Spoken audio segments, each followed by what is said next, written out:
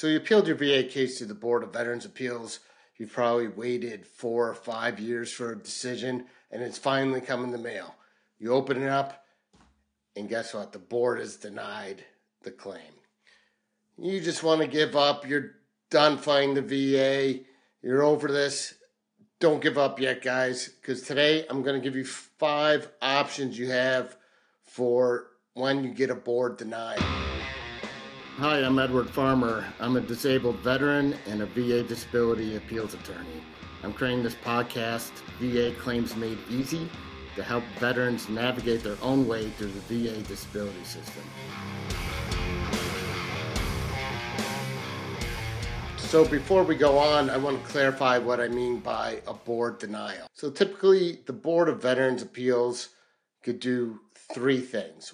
1, they could grant the claim, so they grant service connection, they grant the increased rating. 2, they deny it, they deny service connection, they deny the increased rating. Or 3, they do something what's called a remand. And what a remand is, they're basically telling the regional office, hey, we're going to send this claim back to you so you could do some additional development. A remand, guys, is not appealable. We're not discussing remands or grants at the board. We're only discussing board denials. So the first option is you could appeal to the Court of Appeals for Veterans Claims, or the CAVC, or you'll hear me refer to it as the court. So what the CAVC is, it's a group of 7 judges who sit in Washington, D.C. They are not part of the VA. They are an independent federal court, and they have exclusive jurisdiction over the Board of Veterans Appeals decisions. In my opinion, this is by far your best option when you get a board denial, is go to the court. I mean, the court doesn't mess around. The court has remanded or reversed over 70% of the board decisions. So they hold the board accountable. If they mess up, they send that case back. To appeal to the CAVC, you have 120 days from the date of that board denial to file what's called your notice of appeal. And I'll put a link up here on the screen so you can find that form. But first, guys, I want to warn you that appealing your case to the CAVC is unlike any other VA appeal you've ever done. This just isn't filling out a form, sending it in, have someone reviewing it and hoping for the best. No, this is federal court, guys. The judges actually want you to follow certain rules and procedures. You're going to have to participate in a mediation. You're going to have to write a brief with your argument. Your arguments are limited. You could only appeal issues of law or issues of fact. And there's no new evidence. You have to use the evidence that's in the record. So it could be tough. I don't want to dissuade you from going to court. In fact, I think you should go to the court. I think you should do it with representation. You probably, I don't want to pay an attorney to do it. Guess what? There's a special circumstance with the Court of Appeals of Veterans Claims where you could get a very good, competent attorney to handle your case with no money out of pocket. There's a special rule called the EJA Act, and this is the Equal Access for Justice Act. And what this is if you hire an attorney to take your case and appeal it to the Court of Appeals of Veterans Claims, and you're successful, so the court either reverses the board's decision or they remand it or send it back to the board, in many instances, your attorney could actually bill the government for their attorney's fees. So if you win, the government pays your attorney's fees. How great is that?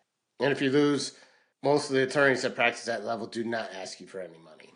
So these attorneys are not VA accredited attorneys. This is a whole nother license, guys. You have to be licensed with the Court of Appeals of Veterans Claims. I'll put a link up on the screen so you can see all the attorneys licensed in the court, including yours truly. So make sure whoever you pick is licensed with that court. So that's the CAVC, guys. I think that's your best option many times, but there are some other choices, so let's talk about them. The second option is asking for a motion to reconsider from the Board of Veterans Appeals.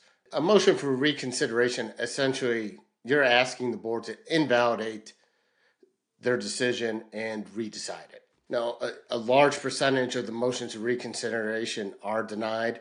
There are two circumstances in which I think a motion for reconsideration works well. The first one is that the board made an obvious error in fact or law. So let me give you an example. I had a client who served in Korea along the DMZ. He had an Agent Orange related condition. They sprayed Agent Orange in Korea. While his appeal was pending, the VA passed the Blue Water Act, which extended the time of the Agent Orange presumption in Korea. So he qualified at that time. We took it to the board. The board judge denied and said, you didn't serve during the right period of time. So I did a motion for reconsideration and said, hey, the law changed. Look, those were the dates. Now these are the dates. So it was an obvious error in law. There's no debate that the judge got it wrong, but they still decided it incorrectly. That is a good use of a motion for reconsideration. The second reason to use a motion for reconsideration is that you discover new and relevant service records. So service records that could prove your claim. Let's say you're applying for a condition related to Agent Orange again. We'll use the Agent Orange example. But the board says you didn't serve in Vietnam. And 5 years later, you happen to find a service record that says you did serve in Vietnam. Well, now you could ask for a motion of reconsideration because that's probably going to get your claim granted. Now, guys, keep in mind, when it comes to motion reconsideration, you cannot submit new evidence unless it is a service record. So anything outside a service record, you cannot use for a motion reconsideration. There's no time limit to ask for a motion for reconsideration. So if you were denied by the board 5 years ago and you just found that new service record, you could ask for a motion reconsideration.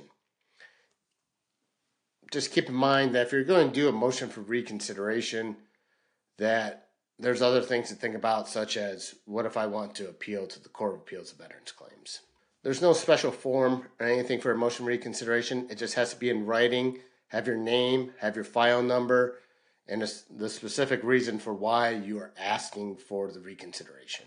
All right, your third option is a motion to vacate. It's really similar to a motion for reconsideration, but mostly you're going to use a motion to vacate when you think there's some sort of due process error.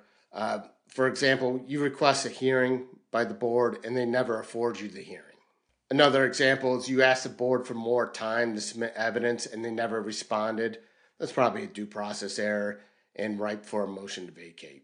Again, there's no time limit to file a motion to vacate, but if you file the motion to vacate within 120 days of the board decision, that preserves your right to appeal that to the Court of Appeals of Veterans Claims. All right, this fourth option is something that there's a lot of misconceptions about, and this is filing for a clear and unmistakable error.